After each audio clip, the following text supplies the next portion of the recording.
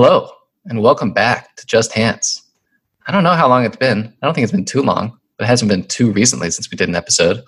But I'm joined here by who is becoming and will continue to be, I think, our most regular guest, maybe even a co-host, we could call him at this point, the fantastic James B. James, how you doing? I'm doing great. It's a brave new world out there. We got a new main event champion, and I'm looking forward to talk some more poker.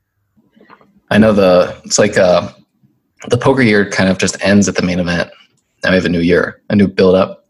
Who's going to take the crown next year? I think it's going to be you. We'll see. I'm going to need to work on my tournament game some and potentially find some stakers. I can point you to some stakers. I don't know if I can help you with your tournament game. You made a deep run in a bracelet event, right? Yeah. It depends on how you define deep, but I got to the final two tables of the online bracelet event. I actually got into the top 2% of the field in a few events, although I did not make any final tables or have any huge paydays, but I just about broke even, which is pretty solid for a WSOP. Let's see, keep fighting, trying to get through to that big score. I'm still looking forward to that. We'll see if I ever get it. Yeah, I think it's likely, but gonna have to keep playing. Yeah, just keep getting strung along. So if you want to learn how to, make, 7 to 10 times your buy-in, you're at the right place. Got a lot of those. All right. Today we're going to talk about some cash because who wants to hear about more tournaments? This hand took place, or at least was submitted yesterday from the Talking Stick Resort in Scottsdale, Arizona. Maybe it's Scottsdale. I don't know. Saturday afternoon, around 1:30 p.m. So I guess we can assume this was probably about 6 days ago. The table was 8-handed when Hero sits down, and then 9-handed when this hand took place. This casino has a pretty large poker room, 50-plus tables, and is usually full on the nights and weekends when the level of skill lowers with a flood of recreational players. Sounds juicy. Yeah. So it's a 2-3 spread limit. I think all their games are spread limit. This one is a $300 max bet. I think their biggest game is a 2-5 with a $500 max bet. The max bet is not going to come into play in this hand, I don't think. Stacks, which, spoiler alert, the main villain is going to have an effective stack of $325. We'll get to that in a second. But James, you have a lot of experience playing in these spread limit games.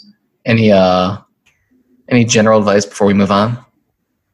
I guess the main thing is if you're really deep, you have to be aware of where the leverage points are. You're not going to be able to leverage people very effectively on the river. So just theoretically, you should have much fewer bluffing candidates if you can only bet half pot on the river versus full pot or overbet river. Yeah, I feel like in the way that the math kind of rewards the player who can get all in first, the math probably rewards the person who puts in the first max bet in a spread limit game. Something to investigate. Yeah. Anyways, as we said, it's not going to be a factor here. The button in this hand was a 30-ish-year-old tag that I recently river bluff shoved. Look at that. He folded. I showed the bluff. Never did that for a decent pot. Maybe not never, but I don't see much of an upside to doing that. Basically, the logic is you are going to have more bluffs than value. And if your opponents are putting you more on bluffs, then they're probably going to be playing better against you. Yeah, definitely. Yeah. I would say if you really struggle to find your bluffing candidates, then maybe there's some small argument for showing the occasional bluff because it's going to be really rare that you're bluffing. But yeah, overall, just don't do it. Yeah, I mean, if you're a very value-heavy player who almost never bluffs, then maybe it's worthwhile. But in the one sample that I have of you, you just bluff shoved the river. So it doesn't seem like you're that value-heavy. And so maybe don't do that. Anyways, main villain in this hand, Hero does not have history with, but looked to be in his late 20s. Bought him for the table max of $300. We'd only been playing together for about 30 minutes when this hand occurred, and he had only played a few hands, one of which he took down without showdown. As for myself, I'm a mid-30s aggressive player. There we go. Try to switch gears between loose and tight play based on the table makeup and how I think the other players are viewing me. And I think that is the way to play. At this point in the session, I think the table thinks I'm a lot looser than I'm playing, given the showing of the recent bluff shove. All right. Hero was up to around $450. I think there might be a spoiler buried in there. The main villain has the effective stack of $325. All right. Action folded to the main villain in the cutoff, who raised to $10. This was the table standard raise at this point. The button, who is the victim of Hero's bluff shove, flatted. Hero is in the small blind and found aces. Given my perceived table image, I considered raising larger than usual to something like 60, but opted to play this similar to the rest of my raising range and made it 40. James, how do you feel about this sizing? It strikes me as a little bit small.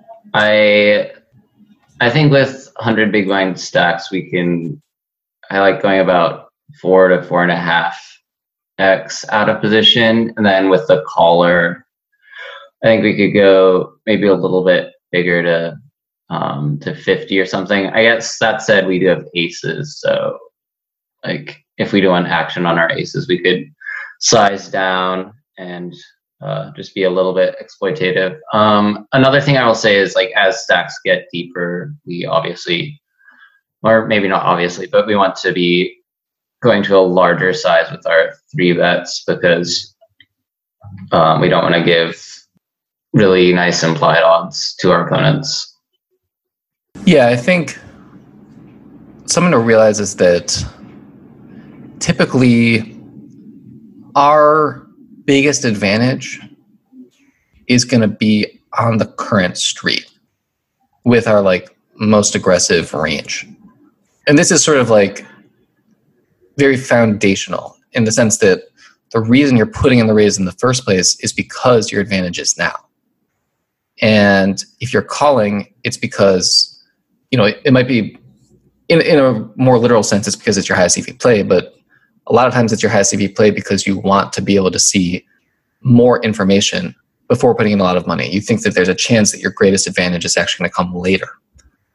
There's other reasons, obviously, you'd want to call, but that's often a reason to call and not to raise. So here, obviously, with aces, your biggest advantage is right now, pre-flop. You for sure 100% have the best hand right now, and you for sure, or like 95+% of the time, you're not gonna have that same kind of confidence on the flop. You're not gonna have the best possible hand, which is okay. But I think this explains to a degree why we want to get more money in now when our advantage is highest with our kind of like polarized raising range. I mean, if we have a more merged strategy from the small blind, then maybe there's different things that are at play. But I personally use a more pulled strategy from the small blind. And so with that range, I feel like my biggest advantage is right now pre-flop. I typically want to put in a little bit more money than like 3 times the open plus 1 call. So I actually like 60. I think like 50 or 60 is a good range. And given your image, given the fact that button is going to have like, you know, sort of like a revenge call opportunity, I do like going to 16. So I think that you considered that was very strong, and I think you actually maybe should have gone through with that. And yeah, I think you can take advantage of the fact that you only have 30 minutes of history with the main villain and use a sizing that maybe is different than like what your standard has been at the table. So don't worry about like the rest of your raising range so much. Also, I think like this is just a good size for your raising range. I think. Where was the original open from? Was it hijack? Cutoff. Oh yeah, I like going a little bit bigger even more because it's a great like squeeze formation.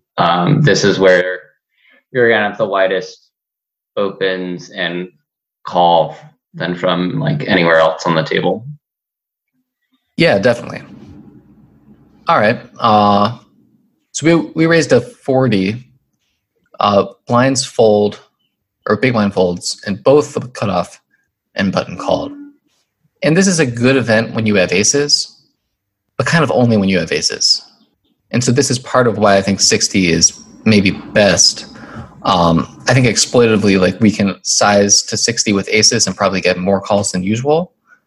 But our range as a whole probably wants to size up, just because most of your hands prefer to actually get folds than calls pre-flop. Aces, maybe kings, are probably the only hands that have higher EV when your opponents call than when they fold.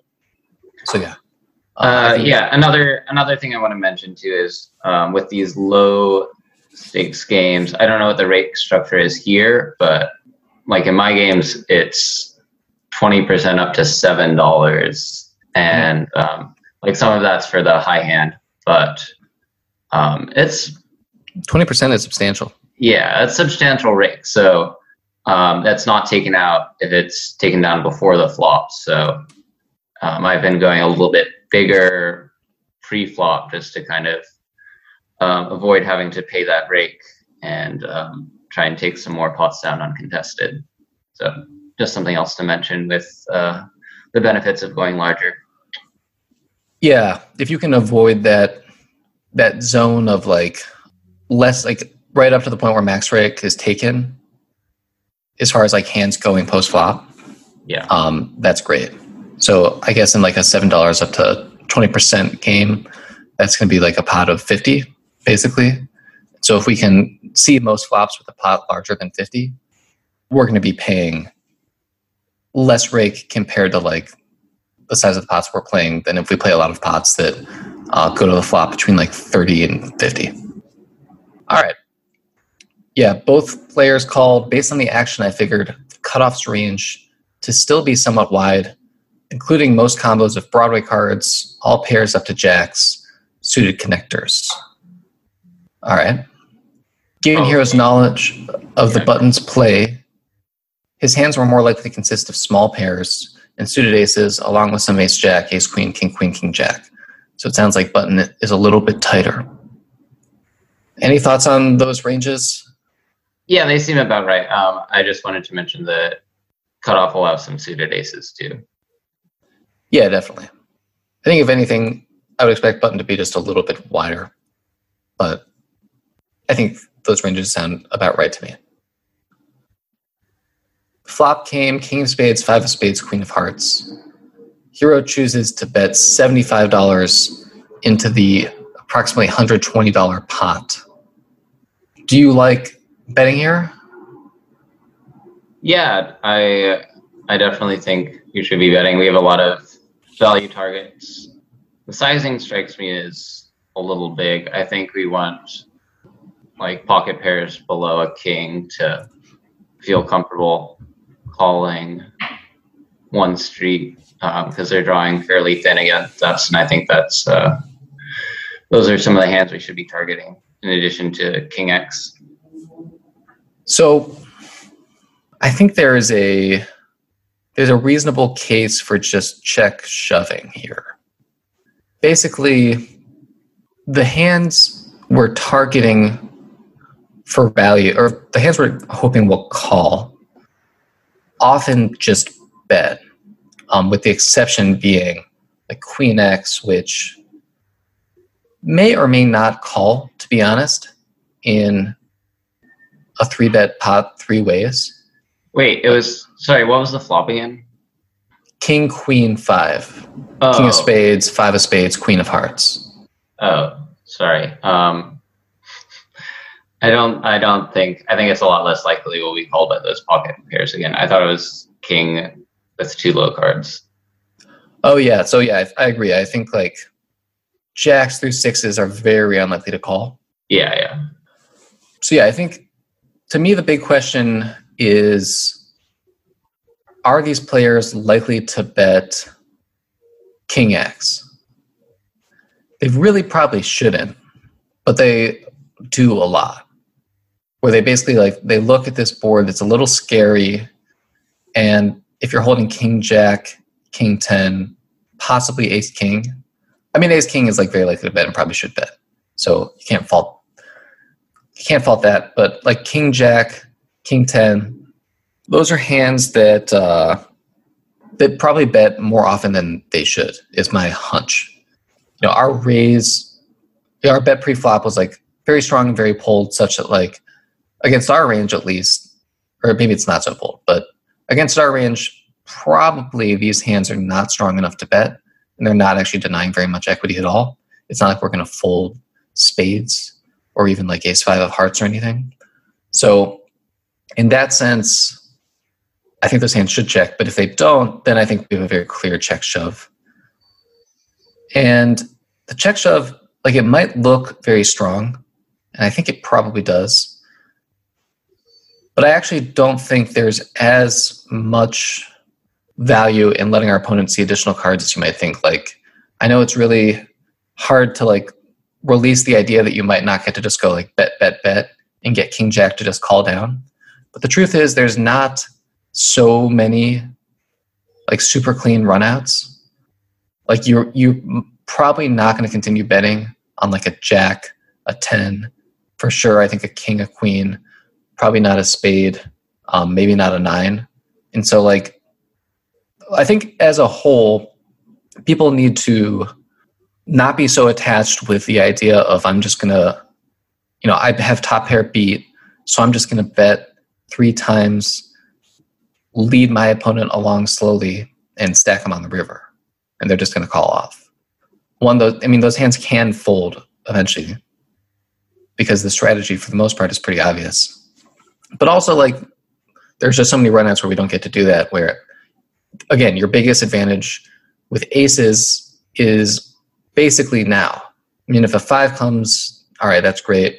If an ace comes, obviously that's great. If a spade comes, that's pretty good. Although there's a lot of spades that, you know, are going to stack you at a high frequency, like queen X of spades, you know, other combo draws and such. So I think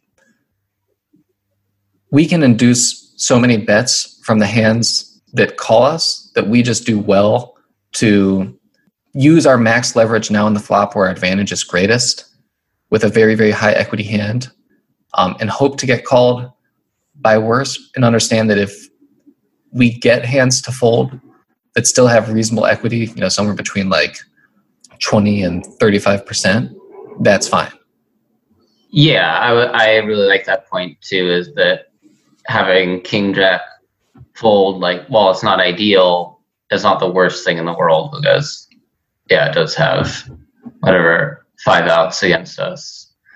Something I will say is against more savvy opponents, I'm not sure I would advise checking this board, just because if we have any bluffs, we would probably be following through on this board a lot. We definitely have advantage on this board, although our opponents kind of probably do have more king queen. It strikes me as a little bit suspicious when we check a board that's so advantageous for our range, when we could probably do a lot of bluffing on this board as well. Well, why not play bluffs? Well, let me ask you 2 questions. 1, what are our bluffs? And 2, why not play them through a check raise? I guess it depends on how the 3-betting range is constructed. Let's say we had a more polarized range where it's like we have aces, kings, queens, jacks, 10s, like ace, king, some ace, queen, and then a lot of like sort of wheel ace type hands or some suited connectors. It's like ace 5 through ace 2 kind of hands, 6-5, 6-7, 7-8 suited, some of those. Are we just going to come out firing with like ace 4 of diamonds? Yeah, that's a good point, I suppose. I guess in a multi-way pot, we probably won't be bluffing quite as frequently. I guess I'm thinking about more like a heads-up scenario where it comes out like king, queen high. And yeah, I think the check there can look a lot like top set, whereas we might want to continue betting if we had like ace jack suited or something like that. Yeah, I guess like I think it's a reasonable strategy to just bet big and then shove with some of our like 5x as a bluff. But I think we have a lot of give ups. We also have a lot of hands that are like kind of clear, just check and hope hands like ace queen, jacks, tens. And so I think there is temptation for king X to bet. And I agree that a savvier opponent is a worse opponent to take this line against because that opponent is less likely to bite with like, that opponent is just less likely to bet into a very strong range, even if that range is incentivized to check a good amount. Like I think this situation probably just like checks through on the flop a good amount, or is supposed to. And then there's a lot of betting like from small blind on blank turns. But yeah, I think I just think that players will bite on it. Like they're not just going to check spades. They're not just going to check jack 10. They're not just going to check king jack, king 10. Yeah. It's interesting because if they were thinking on a little bit of a higher level, they might realize that with king jack, king 10, jack 10, they're kind of blocking a lot of the hands that would be checking and giving up there. Also, like, there are some hands that probably play. Keep in mind, we're out of position. So it's like, we will get it in bad sometimes here, but we probably do better getting it in on the flop against those hands than waiting. So, like, you could imagine we're up against, like, king, queen or something. And the run out is, like, spade, spade or jack 10 or ace 5. You know, like, we're going to win more money against king, queen on those runouts, getting it in on the flop. And we're probably losing the max to king, queen on any favorable run out for king, queen, other than like a king or a queen on the turn. What about... we might find a fold. What about if spades come? Yeah, like if the turn comes as spade, then probably we check. King, queen maybe bets, maybe doesn't. And then if the river is a fourth spade, king, queen is probably just not putting any more money in the spot. Yeah, that's a good point. So, like, here's how I would put it. Your hand can improve, but it doesn't actually improve in ways that help you get value. Like, you have a backdoor straight draw that's not going to get you any value. You have a backdoor flush draw that's not going to get you much value. And you can improve to, like, a set of aces. But that is obvious. It's obvious that improves your range significantly. And it's going to make it a lot harder to get value from, like, king, jack, king 10 type hands. And so we actually, if we can just get the money in now, we don't risk like missing out on value when those runouts do come. I know we're talking a lot about this decision, but another thing I wanted to bring up too is when we continue on this flop, I think our opponents will optimize against the kind of hand that we have, where they'll probably be raising us with a lot of their king queens and then polarizing with some of their combo draws, and that doesn't really put our hand in a great spot if they're polarizing correctly against the exact hand we have. Yeah, I mean, I think it's a really important point. Like, here's what I'll say about it. Your range, I think people will continue versus a bet with hands that lose to hands like kings, queens, aces, ace, king, because they realize you might be bluffing. But the hand, like when you bet in this board, they're going to assume that the most likely holdings you have are hands exactly like aces, ace, king, set of queens, set of kings. And so they might not play great against that range by like putting in a little bit too much money through calling, but they're still, you're not going to like fool them. you can actually fool them, I think, into making like a pretty big mistake by checking. And that's mostly why I like it. All right. What do they do facing our C bet? They just both fold. All right. Good episode. See you guys next week. So Hero writes, while I should still be ahead, this board is likely to have hit one of my opponent's ranges, and at this point I'm betting purely for value. With the ace of spades in my hand, I'm not afraid of many turn cards, as my opponents most likely aren't drawing to a non-nut flush. I'm value targeting ace, queen, king, jack, king 10, queen, jack, jack 10, as well as any lower flush or gut shot draws. Yeah, so like, I think this type of logic can get us into trouble, where it's like, let me give you the case for betting. And it's like, yeah, betting makes money. You have aces. But we need to compare our various options. And so, obviously, like, you're just writing a hand into a podcast. Like, I don't expect you to like give me the full analysis. Like, here's all the things that like could happen when I check raise. Here's all the things that happen when I bet. That's our job. But I do think this is a very common like type of thought pattern. Like, here's the thing I normally do. Here's why I do it. And that can get you into ruts where you don't actually consider the other options because you're just thinking about your default and why it's good.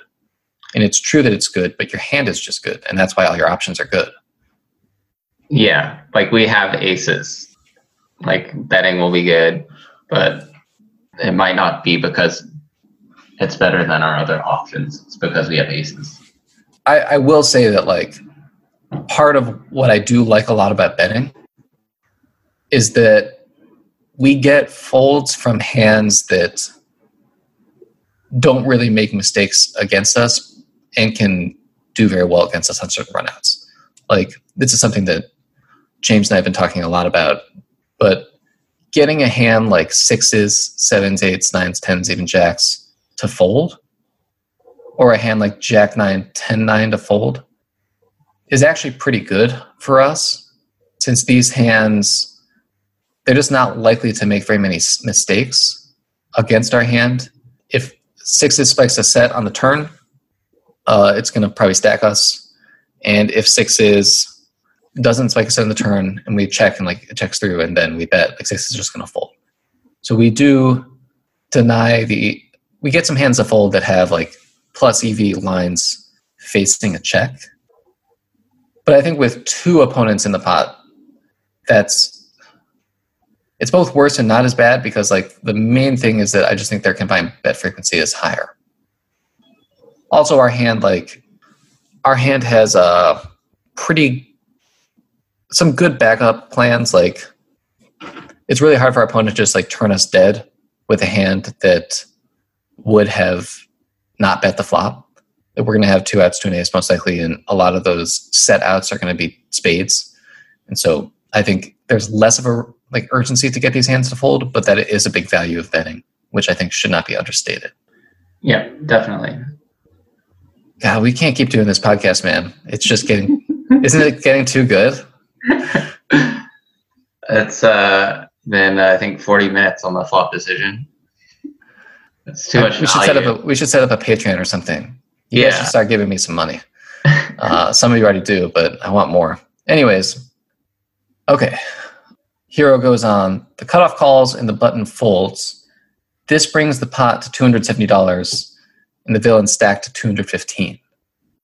When the cutoff calls, I think the vast majority of the time his holding is in the value target range I've defined.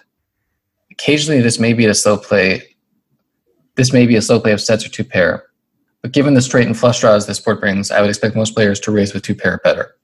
And I think that's a pretty good read. And part of the reason is that your range is two pair is basically like king queen. With king queen is doing very well against your range and can just get like a lot of calls.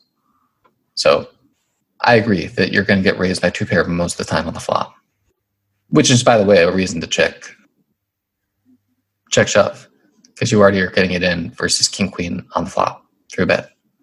So we don't need to worry about that. Mm-hmm. Or at least most of the time you are.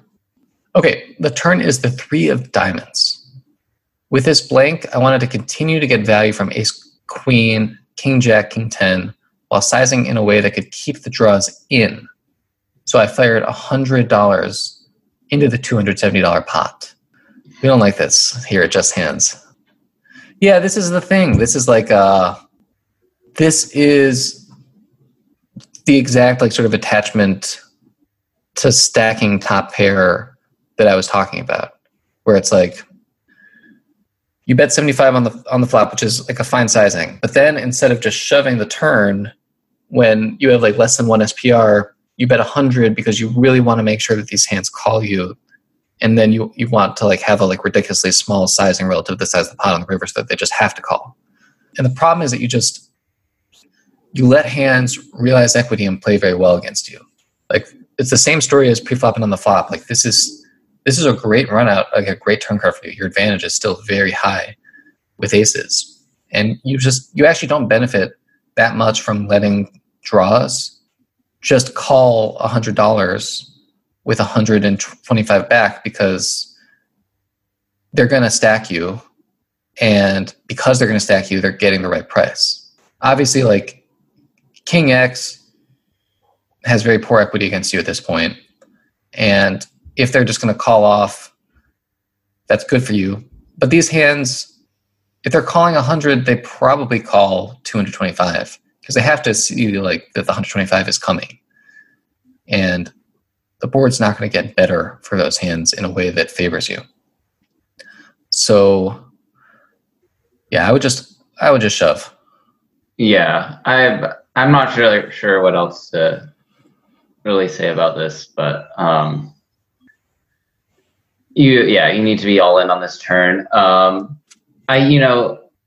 If we bet this size, it doesn't look like we can really have any bluffs at all, and maybe like our opponent makes a small like math mistake when they have like a flush draw and a straight draw, like I don't know, Jack 9 suited or something, spades, and they call us.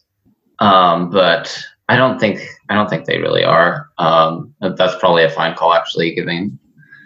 Yeah, they're getting like 3.7 to 1. Yeah, we just need to be all in. There's less than a pot size bet left. So let me put it like this. I think there can be a fear that. So it is. I'm not going to say it's not possible that betting 100 is the highest EV line. Like if King Jack and these sort of like one pair hands just always call 100 and then 125 on the river, but would have folded to an all-in, then sure, we make more money by betting small. But the truth is, like, it could be the opposite. It could be that if you go all in, these hands say like, well, there's bluffs and I just call. Where when you bet 125 or 100, they're just like, well, I'm basically calling up for my whole stack. If I'm not going to call turn and river, I might as well just fold now and get the fold. It could be the opposite. And so I think we should just do like, we should go more with like our incentives, and our incentive is to get all the money in now because this board's not getting better for us or for the hands that like we want to value target. And if we can get draws to fold versus make a plus EV $100 call, that's good. Yeah, he also maybe puts us on some kind of flush draw. Like we just showed that we were bluffing on the river before. Let's put some question in his mind and go all in, and maybe we do get hooked up by King Jack. Yeah, I don't think it's necessarily more likely that King Jack or King 10 are gonna call the smaller size, and then they get more information on the river. That they might decide to fold the river if their Jack or 10 doesn't come, and then we get stacked either way. Yeah, like a spade comes and we don't know if we want to bet, and then maybe we check. Yeah, and check back. Yeah. Or we just shove and they decide like, all right, ace queen's just not good, where they might have heroed on the turn. Mm-hmm. Also, like draws, people like to gamble. You might just get called by a draw anyway. If you shove. You never know. Like queen X of spades probably isn't folding. Yeah. That's at least 2 combos, maybe 3. Yeah. All right, so you know where our heads are at here. But the hand does get pretty interesting from this point.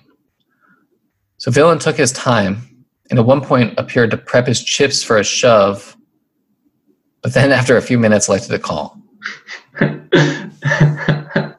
After a few minutes? Yeah, God, man. 1-3. People just love hundreds of dollars. All right, sorry about that. But then after a few minutes elected to call. I wasn't really sure if I should read into the chip action or not.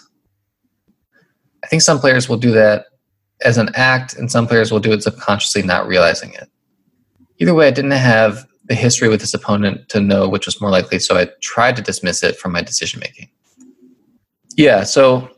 I've definitely seen it be an act before, but I've also seen it be genuine before. I think genuine is maybe slightly more likely from your average recreational player, but yeah, it could definitely be either. Well, here's my question. Like, what is the hand? It's a weird spot. Well, let me first say, I don't think you should try and dismiss it from your decision making just because you don't know exactly what it is. I think this weights things in a certain way that we can kind of tease out. I mean, it's not going to affect your river decision that much because you have 125 back in a pot of a 470 with an overpair. But yeah, so I think this, if it's an act, then it's meant to make the hand look strong. It's meant to dissuade you from betting the river, which makes it very likely that it's not a draw and that it's a hand like a king, maybe a queen. If it is genuine, then it could be more likely to be a draw. Or it could be a hand that like thought about drawing for value and didn't. I don't know exactly what that hand would be. I mean, actually, I do know how the hand ends. And then I'll just spoil it. The guy has king queen. So what do you think that's all about? I think he was trying to trap us. So is it like a reverse tell? Yeah, I think... To trap us for what? For $125? Yeah, our last 125 that we might fold for. So I guess it's like maybe he thought maybe he would get away on a spade. Yeah, I'm not really sure. Yeah. Maybe he thought he didn't want to give us any chance of folding our aces or ace king. So maybe everything in his range is possible to do this. Like, I think there are other times where maybe we get more information from this kind of thing. But yeah, I still think the most likely thing is that he wants you to dissuade you from putting your money on the river. But with king queen, that doesn't really make sense. But people just are scared. I don't know. I've seen people do, when people start acting more ostentatiously in a way that is a little weak. I feel like this, like the ending up just calling, like, I guess it looked like we were going to shove. But anyway, I'll just say like ostentatious behavior is usually stronger. So this could maybe fall into that category. Yeah, I agree with that. Did we bet on the river? Well, the river was really, really shitty for us. It's the queen of spades. So final board, king of spades, 5 of spades, queen of hearts, 3 of diamonds, queen of spades. So is there any reason not to shove ourselves? I don't think so. I think a lot of queens should have folded the turn. Villain could still have ace king and king jack. And yeah, I think we're still going to get looked up by those hands. And I think we do better like trying to get value from those hands than like bluff catching. Yeah, I agree. There's just not really bluffs to catch other than jack 10. And those probably don't bluff anyway. Yeah, I think we're like good more than 50% of the time when called if we bet the river, but it might be. I think this is one of these weird spots where it's like the decision is it's really, I think, in my mind, between shove and check fold. And I just think check fold is too uncomfortable. It's not, I actually think check fold might be best. I think your opponent's range might be more hands that beat you than hands that would call. It's a queen of spades.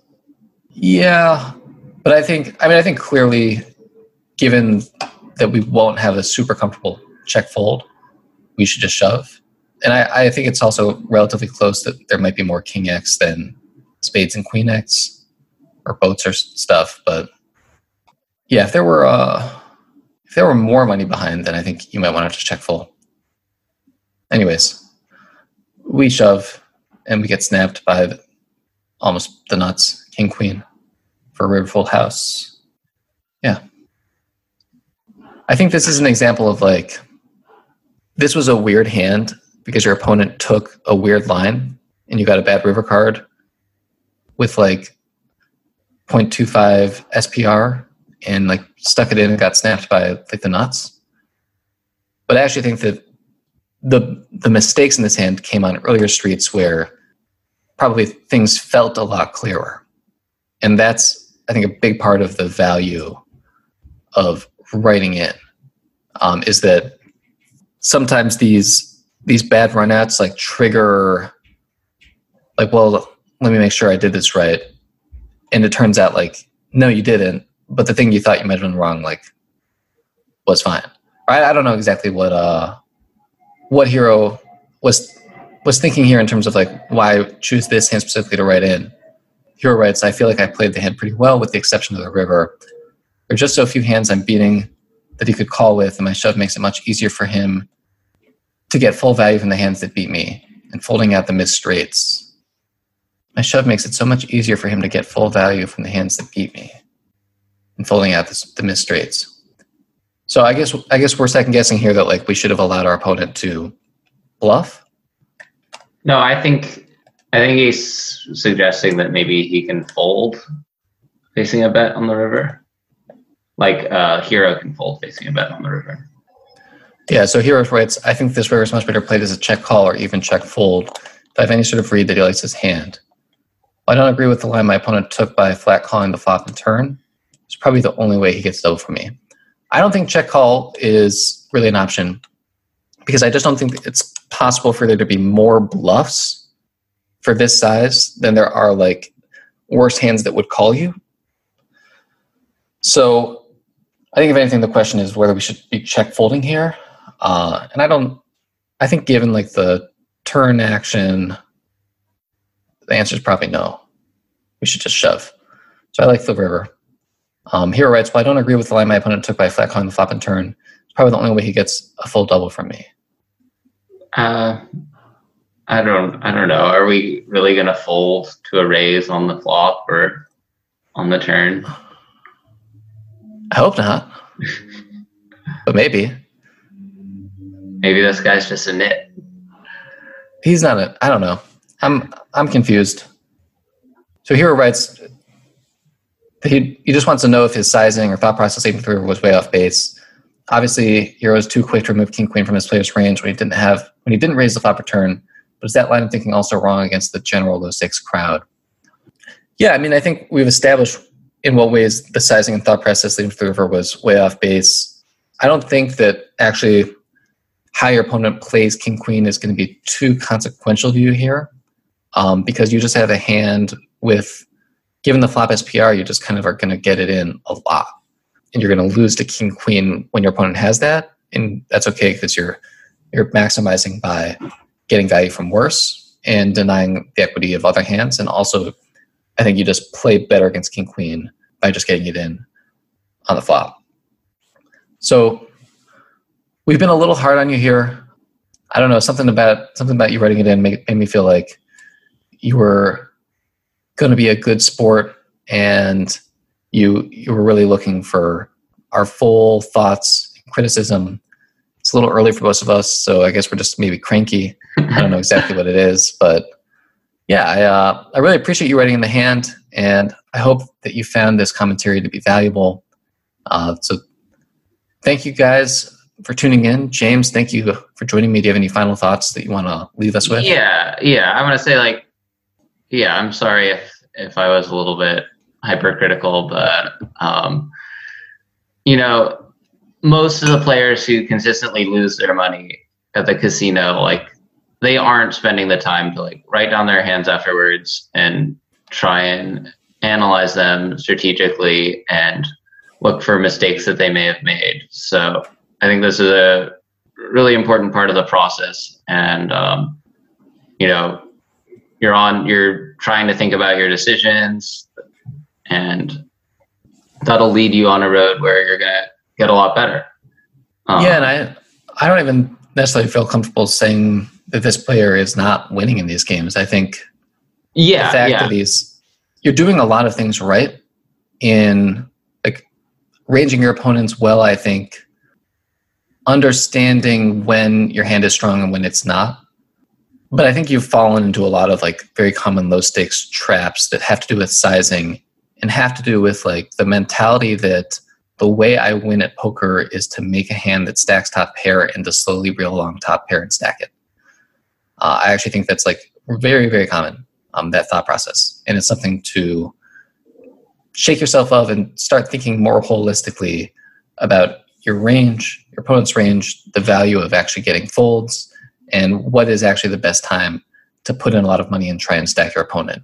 It's not always just the river for a very small bet relative to the size of the pot. Cool. All right. Thanks again for writing in. James, thank you again for joining me, and we'll see you guys again shortly.